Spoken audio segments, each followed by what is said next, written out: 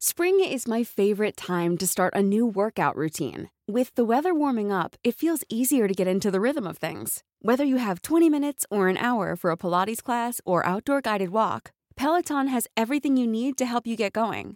Get a head start on summer with Peloton at onepeloton.com. A lot can happen in the next 3 years. Like a chatbot may be your new best friend. But what won't change? Needing health insurance. United Healthcare Tri-Term Medical Plans are available for these changing times. Underwritten by Golden Rule Insurance Company, they offer budget-friendly, flexible coverage for people who are in between jobs or missed open enrollment. The plans last nearly 3 years in some states, with access to a nationwide network of doctors and hospitals. So for whatever tomorrow brings, United Healthcare Tri-Term Medical Plans may be for you. Learn more at uh1.com. Even on a budget, quality is non-negotiable. That's why Quince is the place to score high-end essentials at 50 to 80% less than similar brands. Get your hands on buttery soft cashmere sweaters from just $60, Italian leather jackets, and so much more. And the best part about Quince, they exclusively partner with factories committed to safe, ethical, and responsible manufacturing. Elevate your style without the elevated price tag with Quince. Go to quince.com/upgrade for free shipping and 365-day returns. Först av dem, vem var jag? Jag var en liten kille som född i Lund från Malmö, vars mina föräldrar har gjort dubbelmord. Media brinner.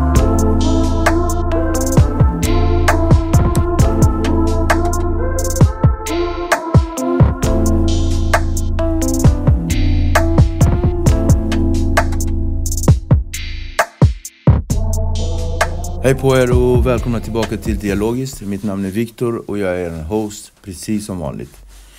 Vi vill att ni fortsätter att subscriba, dela, men framförallt tipsa alla era vänner om våran grej som vi har, våran kanal på YouTube. Den här gången har vi en gäst, en exceptionell gäst från Malmö. Han är en boxare faktiskt, inte bara faktiskt utan boxare med utropstecken. Han är en duktig rappare, han har EP på gång, han har gjort bra samarbete med stockholmare som Jireel, ODZ och Ivory. Jag har en personlig relation till honom och det kommer vi få ta del av i den här intervjun. Jag välkomnar Ranks från Malmö till Dialogiskt. Boom! Tack så mycket för att komma. Kärlek. Hola compadre.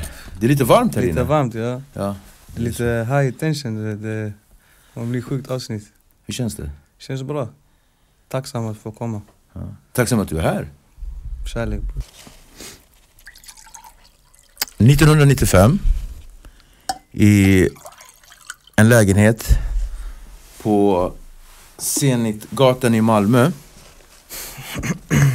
inträffade en händelse. Din pappa Francisco Sanseviero skär halsen av 2 personer. Utgången av denna händelse är att han får livstidsfängelse. Din mamma får också livstid i tingsrätten.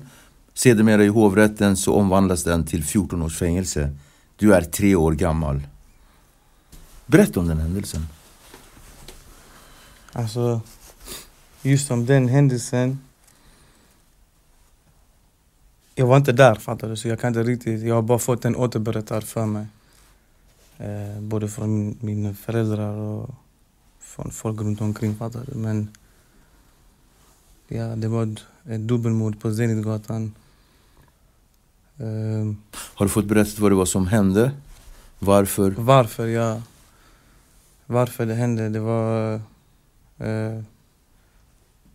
Det var skulder alltså. Det var skulder och sen lite personliga grejer också. Utöver de skulderna. Det var kokainskulder? Ja, exakt. Det var kokainskulder. För på den tiden också, detta var 95, förstår du. Detta var alltså 25 år sedan liksom. På den tiden det var alltså det är som idag, det var fett dyrt, allting var dyrt. Det fanns inte de mängderna. Och, en röding var verkligen en röding. Fattar du vad jag menar? Men i alla fall, jag var ju inte där, men den händelsen, det året, den dagen, den tidpunkten har förändrat hela mitt liv, fattar du? Eftersom att jag togs till fosterhem och så vidare. Okay. Liksom. Men vi ska bryta ner den här grejen lite, absolut. Din pappa Francisco och Din relation till din pappa idag kommer vi också prata lite mer om. Men din mamma, Patricia. Berätta om henne. Hon är en krigare, min mamma. Hon har gått igenom mycket. Jag tycker jag har gått igenom mycket, men när jag får höra min mammas historia, då jag blir så... Hon har gått igenom mycket, och det tyvärr har påverkat henne mycket hur hon är idag. För att hon är äldre idag, hon är 60, du vet. Så det är nu... Livet börjar ta... Fattar du? Det är nu det börjar märkas att hon, du vet, har gått igenom mycket. Hon är ärrad, du vet. Men utöver det, hon är skitglad och skojig och du vet. Ja, jag dör för henne bara helt enkelt. Er relation då, hur funkar ni tillsammans? Just nu, vår relation är lite sådär. För att vi har lite saker som finns i luften som, du vet, luften måste rensas lite. Fattar du? Vi måste sätta oss ner och prata om vissa grejer som har hänt. Eller vissa val som har gjorts under uppväxten som kanske inte hade, eller som hade kunnat behövt göra annorlunda. Så hade saker och ting kanske blivit annorlunda för mig, förstår du? Eller för mig och mina syskon. För att det där är ett samtal som jag uppfattar att du har tagit med din far redan, med din pappa. Det har jag tagit med min far, yes. Hur kommer det sig att det är lättare att ta det med sin pappa än med sin mamma? Är det det här att man lägger mamma på en piedestal-grej? Alltså min mamma, hon har alltid varit en riktigt svag punkt för mig, förstår du? Alltså både att... Du vet, det är så att om folk pratar om henne, det är en grej, då är jag snär. Jag blir direkt, det snackar inte om min mamma. Och andra, när jag är med henne, så snär du också? För att jag har saker som jag vill säga till henne, men jag vill inte att hon ska bli ledsen, eller jag vill inte typ såra henne, fattar du? Så det där känslomässiga vågskålen som händer med dig, vad gör du av den? Jag går till min träning, kör 12 ronder säck. Och det hjälper? Boxning hjälper? Det hjälper mycket. Okay. Både säck och sparring och hela konceptet boxning, det är som terapi, alltså. Du vet, det, från det ämnet till det ämnet, men boxning, du vet, jag vet inte vad jag hade gjort utan min träning, alltså. Musik också är en sak som går hand i hand med boxning, för det är kreativa grejer båda två, liksom. Och det har fått mig att jag får mycket utlopp på mina känslor där, både i musiken och i boxning. Okej. Jag köper det. Låt oss gå, som du sa, från ämne till ämne. Nu går vi tillbaka till början. Du hamnade på fosterhem vid 3 års ålder. Yes. Och du har varit på fosterhem vid många olika tillfällen. Berätta om din uppväxt. Alltså hur ser du, om du skulle kunna lägga ett specifikt ord på din barndom och uppväxt. Misär. Vad skulle du? Misär. Berätta. Misär. Ja, när detta hände, man tog oss till något barnhem, något sånt jourhem, i väntan på att vi skulle få en familj. Och då, när jag säger vi, det är jag och min syster. Jag har sammanlagt 11 syskon. Som tur var, jag och min syster har varit tillsammans under alla dessa år, men övriga medlemmar i min familj, vissa av dem, jag pratade inte med dem förrän jag var 15. Vissa av dem jag har inte ens kontakt än idag. Förstår du? Och det är mina syskon. Så, du vet, misär. Det är det bästa ordet som kan identifiera min uppväxt, liksom. Var du arg? Jag var fett arg, alltså. Jag var inte arg när jag var i fosterhemmet, för där jag var tyst och alltså tillbakadragen, och om någon sa till mig gör det, jag gjorde det. Vet du, jag ställde inga frågor, utan jag var i survival mode, förstår du? Jag har aldrig känt att jag har haft ett hem från 3 års ålder till 18 år, tills jag fick när min LVU försvann, fattar du? Det var då jag visste, okej, nu är jag på mina egna ben, nu jag måste fixa, alltså du vet, jag måste fixa ett boende, ett hem till mig. I de här fosterhemmen, jag har bara sovit där, fattar du vad jag menar? Det har inte varit Det har inte varit det som det borde vara, förstår du? Det har bara varit pengar, rakt av. Det har bara varit pengar från giriga, förlåt mina ord, men horungar som vi tjänar pengar på barns bekostnad, fattar du? För slutet av dagen, vem var jag? Jag var en liten kille som född i Lund från Malmö, vars mina föräldrar har gjort dubbelmord. Media brinner. Okej, tänk när detta här händer. Detta är 95. Detta är en av Sveriges brutalaste mord. Förstår du vad jag menar? Det var en colombiansip. Förstår du? Det var en halshuggning. Det var inte att man gick och sköt någon från en moped. Utan detta här var... Det är jätteintimt, förstår du? Och när detta här händer, det kommer ut i media, i tidningar, i ha. Alla snackar om det. Och vad är jag? Det enda som, du vet... Nu de här fosterhemmen, de läser i media. Det enda de kan... Alltså jämföra med det där brottet, det är vi. Jag och min syster. För det är våra föräldrar som har gjort det. Så med andra ord, vi fick typ ta skiten för vad våra föräldrar hade gjort. Av de här fosterföräldrarna. För de var rasister också för den delen. Blatta jävla blatta. Du vet, man bara mannen. Känner du att det blev någon häxjakt på er? Att, liksom, att man kom med och ville intervjua er? Nej, inte så. Jag menar mer att de tog... Alltså allmänheten eller... De människorna som fanns i våra liv tog ut aggressionen som de hade för vad våra föräldrar hade gjort. Fattar du vad jag menar? De tänker, mannen, de har dödat 2 pers så jag fick stryk varje dag, fattar du? Det är inte en dag jag inte fick stryk. Jag fick knappt mat, förstår du? Man straffar oss, förstår du? Jag var som en hund när jag var liten. Jag var isolerad, fattar du? I en värld. Jag visste ingenting utan det som fanns där, fattar du? Där och då. Jag visste inget om världen, om livet, fattar du? Jag visste bara det där, jag går till skolan och jag går fram och tillbaks och får stryk typ. Det var vad jag visste, fattar du? Vilka fick du stryk av då? Och de här jag bodde hos. Den första fosterfamiljen, pappan där. Sen efter några år, de skildes, han taggade, sen storebroren, de hade ett barn också, han tog över, fattar du? Du vet. Så hemma, det du sa med arg, alltså, så hemma jag var fett tyst och tillbakadragen. Jag tog...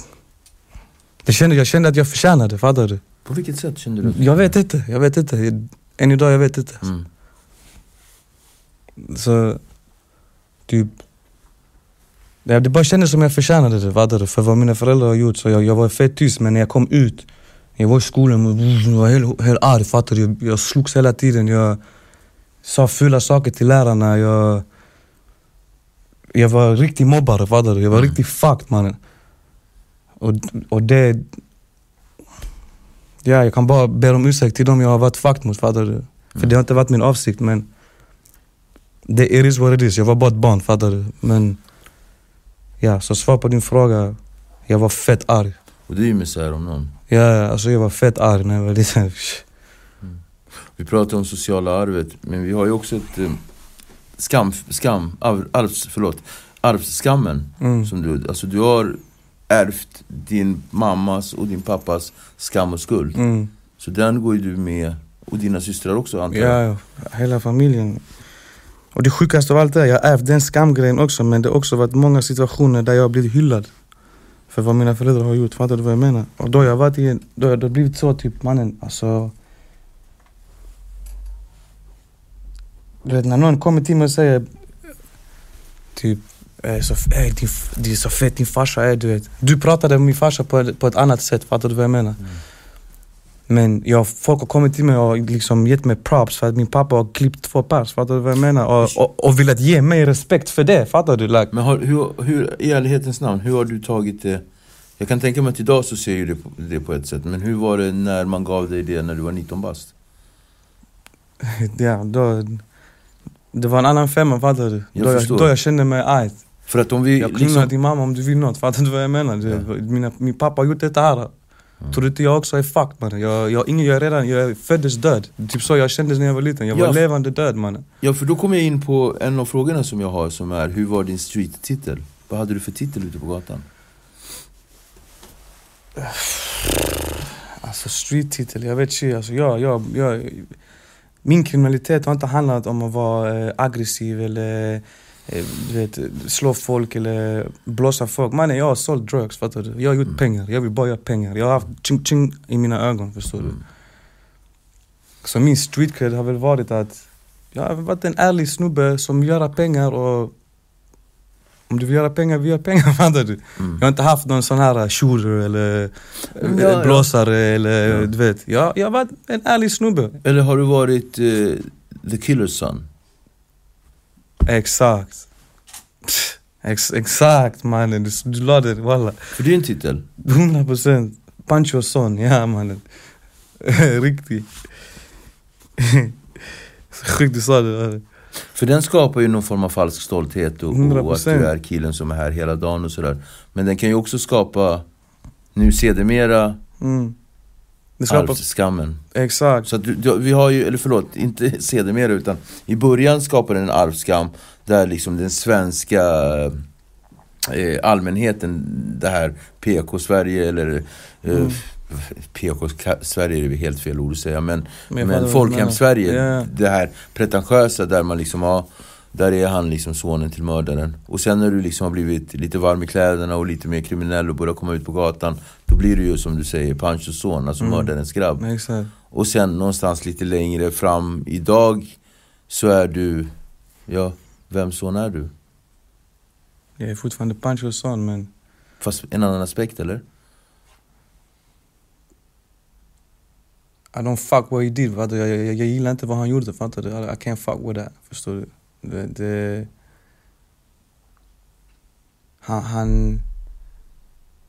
Hans val i den situationen rakt av har fuckat våra liv helt. Alltså, här är jag idag. Jag är chilenare, min pappa från Uruguay, min man från Chile. 28 år, jag kan inte ens prata spanska. Jag kan inte prata mitt hemspråk. Du vet, jag har bott hela mitt liv med svenskar. Jag har blivit utsatt för saker. Jag har blivit utsatt för saker, men min syster framförallt, hon har blivit utsatt för saker som ingen människa ska behöva gå igenom. Fattar du vad jag menar? På grund av vad min farsa har gjort. Så säg till mig, hur ska jag typ, I can't fuck with that. Fattar du vad jag menar? Blir du ledsen när du tänker på det?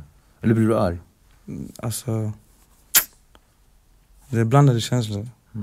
Och det är okej att känna de känslorna, inga problem. Ja, 100%. Och vi behöver inte gå in på dem överdrivet. Men du nämnde en syster där. Ja. Du förlorade ju när du var 13. 12? 12, ja. Förlorade du din syster, vad heter hon? Susel. Vill du berätta om det? Om du vill. Ja, det är så pass länge sedan nu så jag har ändå kunnat typ acceptera det, fattar du vad jag menar? Men ja, min syster, hon gick bort i en överdos när hon var 26 typ. 26-27. Ja, det är väl typ det jag vet. I Malmö? I Malmö, ja. När detta hände så var jag som sagt 12 år. Jag bodde i fosterhem. Jag kommer ihåg den här dagen som att det var igår, fattar du? Så jag var i mitt rum, sen man kallade på mig, fattar du? Så ta vad det, kom. Och du vet, varje gång när någon kallar på mig, jag tänkte direkt, vad fuck har jag gjort nu? Fattar? Vem ska kura mig nu? Vem ska slå mig nu? Vad har jag gjort? Så jag frågade direkt, jag har inte gjort något. Eller vad har jag gjort? Hon bara, den här mamman, fostermamman då, hon bara, ingenting. Hämta din syster också, kom sätt dig i soffan. Sen satt jag mig i soffan, sen hon bara, jag bara, har det hänt något? Sen hon bara, nej, inget speciellt. Eller hon sa så, inget farligt eller inget speciellt. Det är typ inte värsta grejen. Typ hon dämpade det, fattar du? Hon bara, din stora syster har dött. Hon bara droppade den så, fattar du? Efter 3 meningar, fattar du? Din stora syster har dött. Kolla på mig, jag bara, vad fan snackar du om? Jag snackade med henne för 2 dagar sedan. Men när hon har dött. Jag bara, typ. Så jag bara, okej. Sen det var inte med det. Jag gick in i rummet och fortsatte dagen, fattar du? Sen jag fick inte gå på hennes, eller jag fick säkert gå, men jag fick ingen information när begravningen var. För på den här tiden mina föräldrar satt inne också, förstår du? Jag fick ingen info om när begravningen var. Jag ska vara ärlig, jag hade inte ens besökt min systers gravsten förrän nu, julafton. Det var första gången jag besökte den. Jag förstår känslan. Fattar du vad jag menar? Jag fattar precis. Så jag har inte kunnat bearbeta den sorgen. Och den sorgen har gjort, alltså de känslorna jag har känt där, du vet att min pappa satt och att jag har bott i fosterfamilj och sånt, det är fakt. Men det när min syster hände, du vet, det är det som har påverkat mig fett mycket i vilka många destruktiva val och destruktiva beteenden jag har haft från den tidpunkten, från 12 års ålder liksom. Det är nu jag har börjat bearbeta den här förlusten av min syster, alltså sen jag kom ut typ. Sen jag muckade.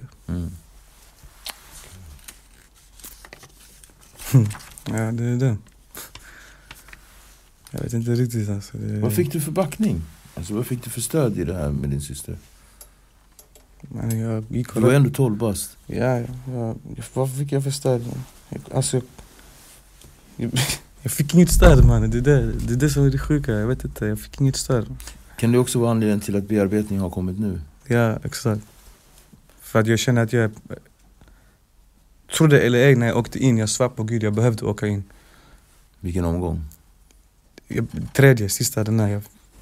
Jag fick 4 år i tingsrätten. Jag överklagade, jag fick 3 år, så jag fick sitta 2 år aktivt. Narkotikavapen? Med narkotikabrott. Det var ett grovt narkotikabrott i Malmö. Men i alla fall när jag satt 10 månader med restriktioner.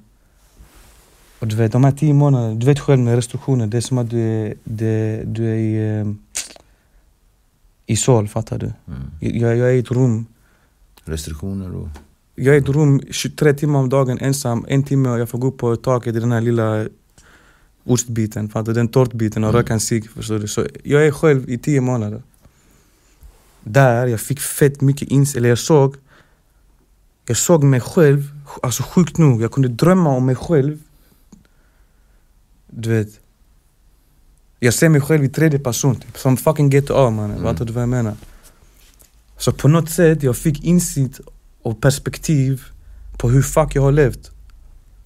Och framförallt att bearbeta mina känslor, fattar du? Sorg, alltså anger, alltså ilska. Så när jag kom ut där inne, jag gick massa såna grejer, du vet. Först i början, ska jag vara ärlig, jag gjorde det bara för permissioner, du vet. För att jag skulle få permissioner, för att det ska se bra ut i papperna. Men sen när jag var där, jag började lyssna på dem och började säga, mannen, ni säger ändå feta grejer. För att varje gång jag går härifrån, jag tar med mig en känsla in i min cell där jag börjar tänka fett mycket, du vet. Och till och med börjar skriva. Jag har skrivit fett mycket när jag satt. Så när jag kom ut, jag bara tänkte, fan, det är dags att må bra, fattar du vad jag menar? Då bestämde du att nu är det dags att må bra. Ja. Vad tror du hände egentligen? Var det skrivandet? Eller bestämde du dig för att tända lampan? Ja, jag tror inte det svarade än så. Alltså. Jag tror inte det var mer än så. Jag tänkte bara, mannen, fuck it. Jag är fucking 26-27 år gammal.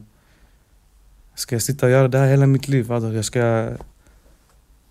Du vet, jag kan inte sitta och fucking slåss och du vet, börja bli aggressiv och göra impulsiva val. Alltså du vet, alla de här grejerna, det hör ihop med vad fuck jag känner, förstår du? Och hur jag mår. Hur skulle du beskriva dig själv som person innan du tände din lampa och nu efter? Naiv.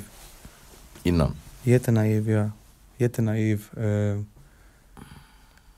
Naiv, ignorant. Självisk.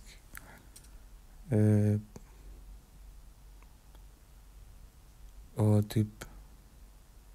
Jag var död här inne, fattar du? Jag hade ingen... Jag kunde inte... Så fort någon gav mig kärlek, jag blev... Du vet... Så fort någon gav mig komplimanger, jag blev... Du vet, jag käftar, man. Du vet så... Jag stötte bort det istället för att ta emot det, förstår du? Men jag hade också positiva egenskaper. Jag var fett driftig. Jag var bra på bäckna. Du vet, jag tränade. Jag var alltid skojig, så jag var glad, skrattade, dumma mig, flippig. Clown, fattar du? Jag var ytlig. Som fan, ytlig, du vet. Det är väl det. Nu jag kan vara ytlig också. Men nu jag kan slå på den när jag behöver slå på den, fattar du?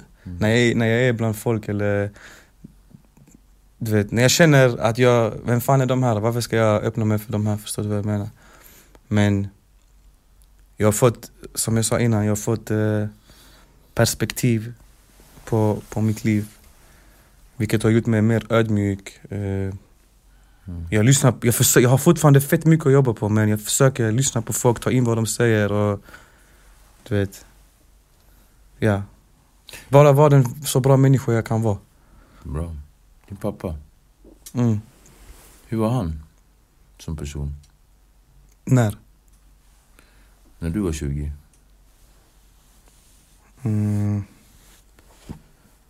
Alltså jag vet inte riktigt exakt hur han var just då, jag vet inte. Men jag tror han var någonstans i sin typ där jag är nu. Eller kanske inte riktigt så pass långt än, men han var i sin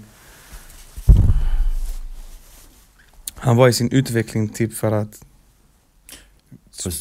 det stämmer. Det var. Ja, han ville något. Han ville förändra något, förstår du? För 10 år sedan ungefär träffade jag din pappa. Och det som är ganska otroligt är att du och jag har ju pratat lite grann om det. Men för 10 år sedan ungefär, jag tror att det, vad är vi nu? 2020. Wow, ja, jag tror det till och med tidigare än så. Faktiskt 10-11 år sedan vi säger. Ja, men jag tror det tidigare. Så träffade jag honom. Och då hade han förändrat mycket av sitt liv. Och han hjälpte, jag träffade honom på en anstalt. Där han hade gått en terapeututbildning och utbildat sig i något som heter kriminalitet som livsstil. Och körde. Och när du berättade att det var din pappa efter vi hade suttit, så ser jag nu verkligen likheten. Både utseendemässigt och faktiskt sättet ni är på. Och de här orden som du beskriver, det här att vara naiv och uppblåst och liksom allt det där, det är exakt den personen han var innan. Exakt. Så att du ärver ju ändå det mesta som din pappa har. Hur känns det att höra? That's my dad, så det känns väl ändå nice på något sätt. Eller det känns nice. För ja, han har gjort, vi är människor, vi kan göra fel, men han har ändrat på sig alltså. Han har verkligen gjort en förändring, och det, som sagt, det jag sa innan, jag kan inte respektera vad han gjorde, fattar du? I don't fuck with that, men förändringen han har gjort från det tills nu, det rest my case, fattar du? Han jobbar idag som terapeut, du vet. Inte alltså han har liksom anställda, fattar du vad jag menar? He do what he does. Anstaltslivet. Var det en person som trivdes på anstalt? Alltså jag gillar ju inte att sitta. Jag kände att jag slösade min tid, men ja, jag var inte en av dem som satt i rummet och snäade, fattar du, varje dag. Jag chilling, jag gjorde min grej, spelade poker, du vet. Softa med grabbarna, körde pingisturneringar, badminton, volleyboll. Ja. Var det en person som saknade kåken? Alltså jag kan inte påstå att jag saknar att sitta. Nej. Men jag hade rutiner, sjuka rutiner. Och typ när man sitter, du vet, du kommer in i någon mode typ som att du måste stänga av utsidan helt. Du kan inte sitta och grubbla på vad fuck som händer på utsidan, för då du kommer få psykos. 100%. När du börjar acceptera för dig själv att du är i den här situationen, då underlättar du din vistelse på en anstalt. Och det var det jag gjorde. Jag gjorde det jag behövde göra för att inte få psykos, för att inte vad jag menar. Musiken då? Hur kom den in i bilden?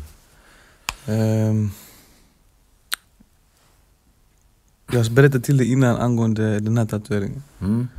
Jag sätter kameran som du ser också. Det är en musikklubb i alla fall. Den här tatueringen, jag gjorde den innan jag började göra musik. Alltså långt innan. Kanske 5 år innan.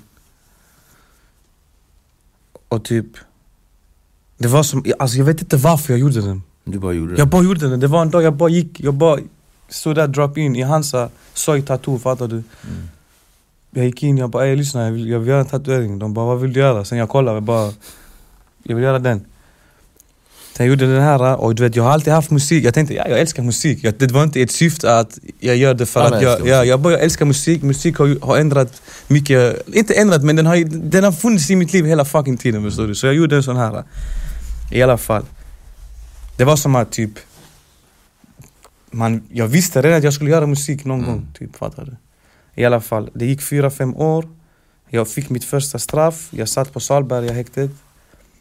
Gemensam avdelning. På något sjukt sätt, jag fick sitta med min målskamrat. I väntan på dom. Och han rappar. Och jag kan spela gitarr och trummor. Så i skolan jag fick alltid MVG i musik. Så vi hade en gitarr.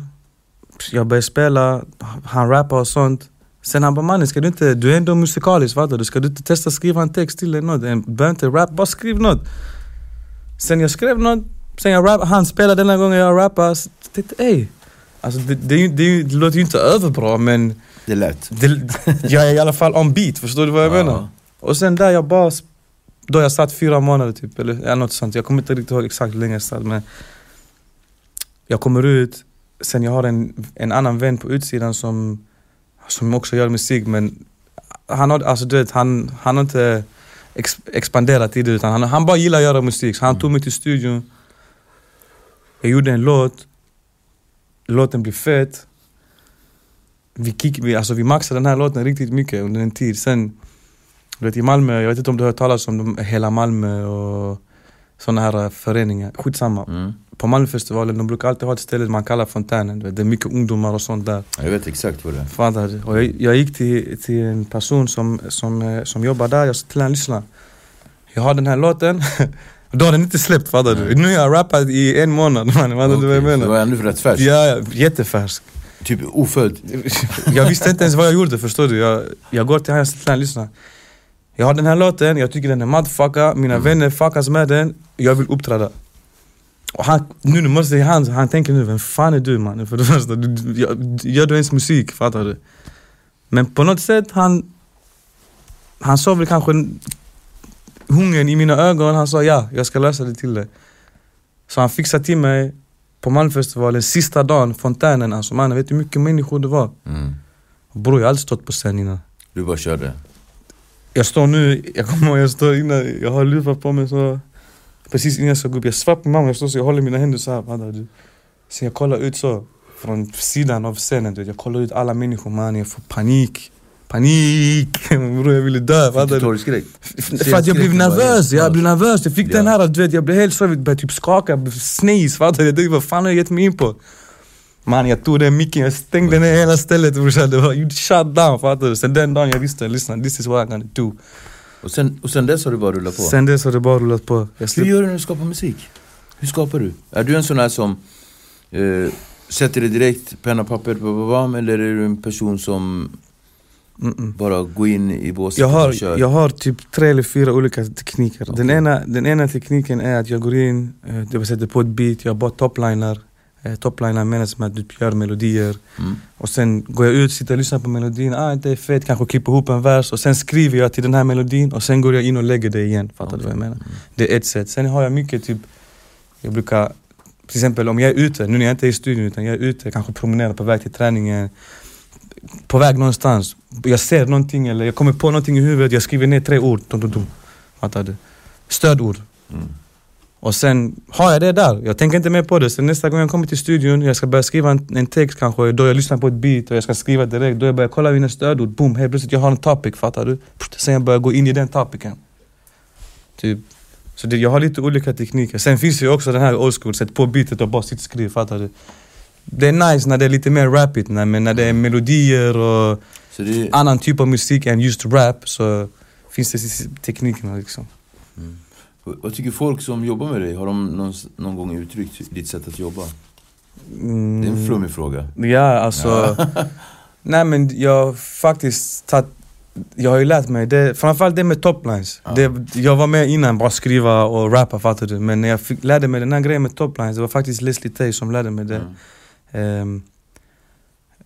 När han lärde mig det så bara fick jag typ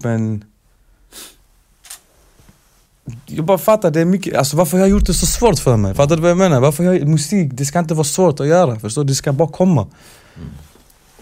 Och det, med det sättet, framförallt toplines, ja, det är nice att jobba så. Jag tror folk diggar det också, som att de också gör det. Så musiken är ett av dina stora passioner i livet. Och så har vi boxningen. Berätta också. Lite om boxningen.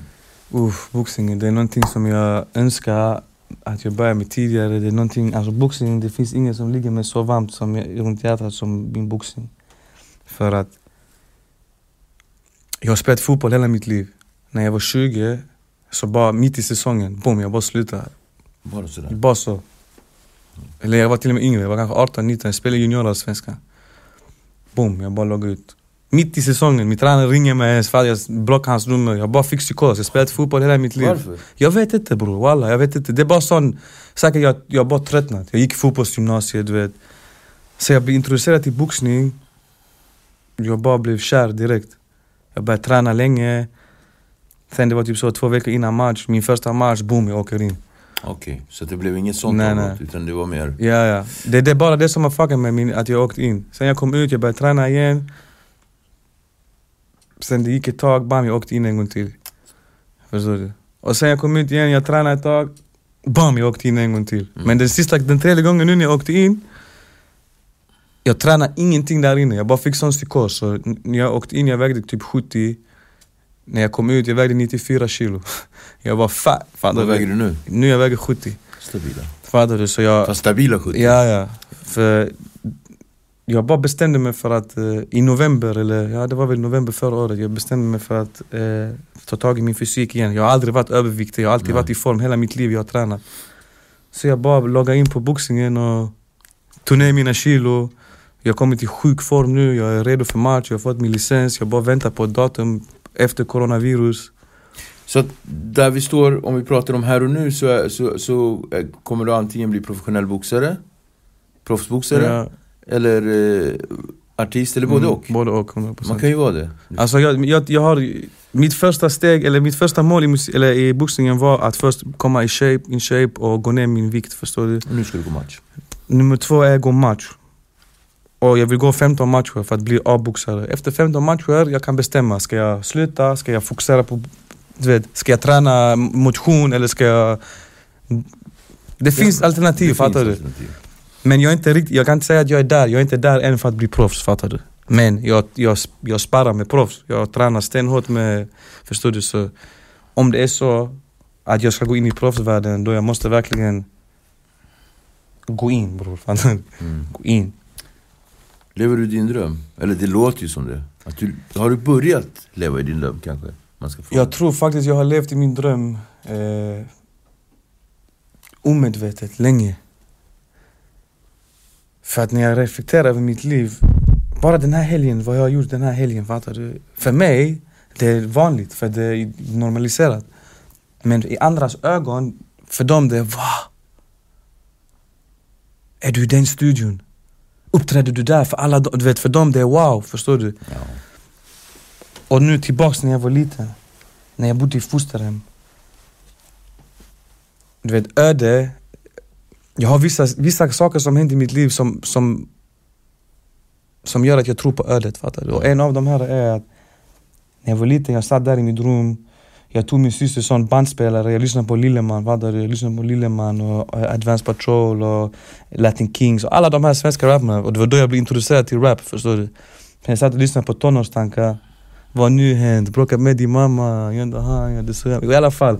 Så jag satt och tänkte, Lilleman, man, han är stjärna. Han är sommar på ZTV, allt, du vet, han var stjärna, fattar du? Jag släppte min första låt. Efter det, vem ringer till min lur? Man är Lilleman. Han har röstat till dig. Fattar du? Men då när han ringde, jag tänkte, du vet, det var inte värsta grejen. För, du vet, helt plötsligt nu Lilleman, men när jag var liten, fattar du, när jag var yngre. Alla de här människorna som finns runt omkring mig nu, som jag tar för givet, typ, inte tar för givet, men som är normalt, fattar du? Det var sådana som jag kunde drömma om att ens få se när jag var liten, fattar du vad jag menar? Att jag ens skulle flytta till Malmö. Jag bodde fosterhem i Småland. Jag kunde aldrig ens tänka mig att jag skulle flytta till Malmö, ha kontakt med mina bröder, göra musik, uppträda, hänga med stora artister både internationellt och i Sverige. Alltså du vet, jag lever min dröm, brorsan. Jag lever min fucking dröm. Du hamnar på Zenitgatan igen. Jag hamnar på fucking Zenitgatan. Samma gata som 1995 var den gatan som... Förstår du? var del i förödelsen i ditt liv? Alltså jag visste att den grejen hände i Malmö. Men min pappa fattade. Min farsa ringde, detta var nu kanske typ 1,5 år sedan. Jag fick reda på detta, att det var just på Zenit. Min pappa skulle gifta sig, du vet. Han skulle gifta om sig med någon kvinna. Så han ringer mig, han bara, skicka din adress, jag ska skicka en sån inbjudan till dig. Du vet. Han vill göra den fina inbjudan till bröllop, fattar du. Så jag bara smsar min adress till han. Alltså, samma sekund han läste det, han ringer mig, han bara, vad gör du där? Bor du på Zenitgatan? Jag bara, ja. Han bara, bor du på Zenitgatan? Jag bara, ja, vad händer man? Jag bor i Zenitgatan, vad är det? Får jag gett dig fel adress? Vad är det med det? Han bara, typ så, han bara, alltså, det är sjukt, alltså, det är sjukt. Det var där det hände, fattar du? What? Vet du hur mycket jag har sprungit här? Alltså, just i Värnhem, jag har bott i Värnhem de senaste 12 åren. Fattar du? Eller sen jag var 18, jag har de senaste 10 åren jag har bott i Värnhem. Och jag har sprungit runt i samma kvarter som min farsa har varit i utan att jag har vetat, mannen. Fattar du? Utan att jag har vetat. Säkert jag har varit i den lägenheten när det hände. Förstår du vad jag menar? Det skulle inte förvåna mig. Det är väl en sjuk grej? Det är sjukt, bror. Det är sjukt och jag kan inte riktigt fucking sätta grepp på alltså hur hände detta mig? Alltid såna här sjuka grejer. Alltså ödet. Med dig också, man. Vet du, när vi träffades. Helt plötsligt, du vet mer saker om mig än jag ens kunde tänka mig. Eller med min färs. Förstår du? Det är ödet. No. Det kommer komma tillbaks till det på ett eller annat sätt. En annan sjuk grej, nu när vi ändå är inne på min farsa. När jag satt häktad. Jag ligger och sover, jag hade restriktioner, jag ligger och sover så, och du vet, varje morgon jag har satt sånt alarm på tvn, så tvn sätts igång 7 på SVT1, det är nyhetsmorgon. Så jag vaknar 7:30, de låser upp, de ger dig frukost, för det var restriktioner då, de låser inte upp, de ger dig frukost, 7:30, de väcker dig. Sen jag ligger så, jag vaknar 7, sen jag vaknar av tvn, men jag blundar fortfarande, jag har inte öppnat ögonen. Sen jag bara typ inbillar mig att jag hör min pappas röst, fattar du? Jag drömmer, typ så, jag sover fortfarande. Säg inte att han var där och pratade nej. Vad sjukt. Jag bara typ öppnar mina ögon så jag ser på tvn, du vet, på nyhetsmorgon. Jag ser min pappa, man. Jag sitter där och snackar, fattar du? Intervju. Och nu jag sitter häktad för grov narkotikabrott. Jag riskerar 6-7 år, fattar du vad jag menar? Sen jag bara kollar på min pappa så. Sen han säger, han pratar, hela grejen var typ livstidare som hade kommit ut. Det var typ hela det som projektet, eller reportaget handlar om. Sen han sa typ någonting, det finns offer, det finns offer och jag respekterar dem och hela den grejen, fattar du? Men det finns också offer i form av min familj. Fattar du? Det kändes som att han sa det till mig, för jag hade precis 2 dagar innan jag hade fått ett brev från honom. Fattar du vad jag menar? Så det kändes som att han pratade till mig, man. Det var en sjuk grej. Alltså bror, jag vet inte, alltså, det kändes helt mat efter det. Alltså, det var helt fucked, man. Den drabbade, så som du säger, den drabbade mig, man. Den tog mig. Men som sagt, ödet. Det är någonting som jag verkligen har fått känna på, och att det liksom finns. Din relation till dem 2? För mina föräldrar? Patricio och Francisco. Den har ju du berättat redan, hur den ser ut idag och sådär. Hur skulle du vilja att den såg ut? Om jag fick välja, jag hade gått tillbaka till 95 och låtit det aldrig hända. Vi hade bott tillsammans. Jag hade pratat spanska, jag hade åkt till våra hemländer. Vi hade, du vet, min syster hade varit vid liv. Bror, det är så jag önskar den relationen såg ut. But that ain't the case. Alltså, vad kan du göra för att det ska bli bättre nu då? Jag kan inte göra något. Du kan inte göra någonting. Du har gjort det du kan, känner du? Alltså, med min pappa, det känns ändå som min relation med min pappa nu är ändå bra, fattar du? Men jag känner att relationen med min mamma måste, alltså, den kan bli mycket bättre, men den är vad den är för att typ hon hon behöver hjälp, förstår du? Hon mår inte bra. Hon mår inte bra alls. Hon är inte mottaglig, om jag säger så. Hon är inte mottaglig, fattar du? Det känns som att tåget redan har gått, fattar du? Jag älskar min mamma med hela mitt hjärta. Men tåget har gått, förstår du? Men tror inte du hon... Ja, förmodligen så har hon ju också fått ganska mycket men av det som har hänt. Jättemycket. Alltså, det där är bara en sak. Alltså, med så många barn också, hon har förlorat alla sina barn, man. Ja. Alla sina fucking barn hon har förlorat. Ena syster gick bort. Jag, Francisca, Wara, Fabian, vi blir tagna av fosterhem. Min äldsta bror Carlos, han blev lämnad i Chile innan hon kom till Sverige. Så alla hennes barn har med andra ord blivit tagna från henne. Så hur ska hon här må bra? Ja. Hur ska min mamma kunna leva ett fungerande liv? Vad säger hon då? Har hon lätt för att uttrycka sig? Nej, inte om sånt. Vi pratar aldrig om sånt. Det är typ, när hon dricker, hon kan prata om... Hon kan säga grejer, fattar du? Men hon säger inte i en konversation, utan det bara kommer grejer, fattar du? Du vet, inget röd tråd, utan det kommer först det, sen det, du vet. Så det har inte varit... Jag har aldrig haft jag har aldrig suttit så här ner och pratat real talk med min mamma. Så som jag gjort med min pappa, fattar du? Min pappa, jag har tagit han, alltså... inte ställt han mot väggen ordagrant så, men jag konfronterat han, fattar du? Och jag har till och med sagt till han, lyssna. Jag tog avstånd från min pappa nyligen i typ 4-5 månader. Jag svarade inte han ringde, jag ignorerade han.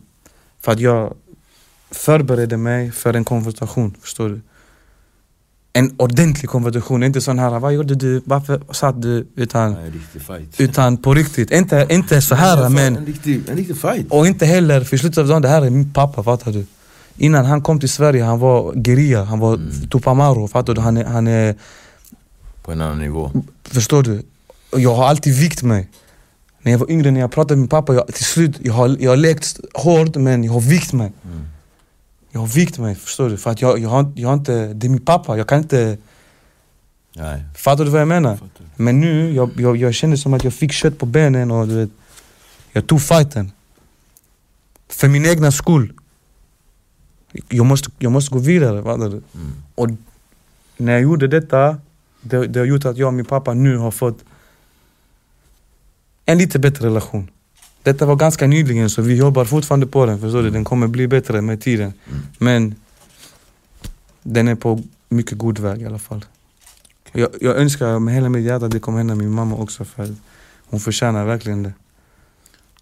Hon förtjänar verkligen det. Alltså, Vet du, självklart förtjänar ju din mamma och din pappa sinnesro i livet. Men om det är någon som verkligen förtjänar, så är det du. Det måste jag faktiskt hålla med om. Det vore konstigt om man inte hade fått det. Du förtjänar verkligen det bästa och sinnesro. Du förtjänar all lycka. Du förtjänar framgång med din karriär. Du förtjänar att det här boxningen du brinner för blir någonting. Och du förtjänar verkligen att liksom hitta dig själv.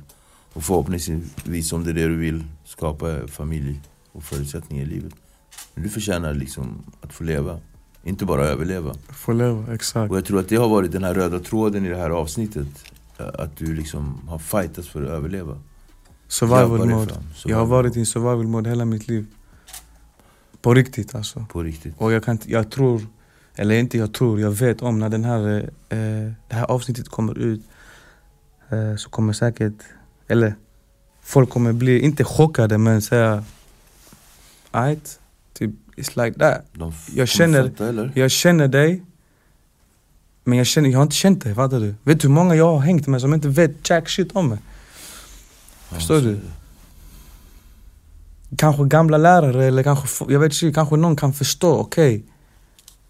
Han var ingen mobbare, mannen. Han mådde bara dåligt, fattar du? Eller han var inte den aggressiva. Han behövde kärlek. Han behövde en kram, fattar du? Ja. Fattar du vad jag menar? Så det... Ja. Jag är glad att det hände här, man. Det får mig att må bra. Ja, får mig att må bra också. Voilà. Och det här med kramen, det är en viktig sak. Du ska få en kram precis när vi avslutar. Jag vill ha en kram. 100%. Du gör mig lite svettig alltså. Jag blir nervös. Okej, men bli inte det. För att jag har bara goda avsikter. Ja, 100%. Men det där kallas intimitet. Och det har vi män väldigt svårt för. Jag menar inte så, jag menar inte att det var som gay shit. Jag menar bara hela den här grejen. Och det är också en grej att män, eller överhuvudtaget att man misstolkar intimitet med att det är någon form av fysisk närhet. Exakt. Intimitet kompadre, det är när man sitter och kan prata. Intimitet för mig, det är bland annat när man sitter två personer och så har man inte så mycket att säga till varandra och så blir det pinsam tystnad och så vågar man bara vara tyst. Exakt. Det är intimitet. Intimitet är tillit. 100%. Och tack för att du gav mig intimitet, alltså att du litar på mig tillräckligt för att berätta din historia. Jag svär på Gud, jag är fett tacksam för att få komma och ja, det har varit riktigt fett alltså, jag svär. Jag är helt varm. Tack för att du kom. Tack. Tack så mycket.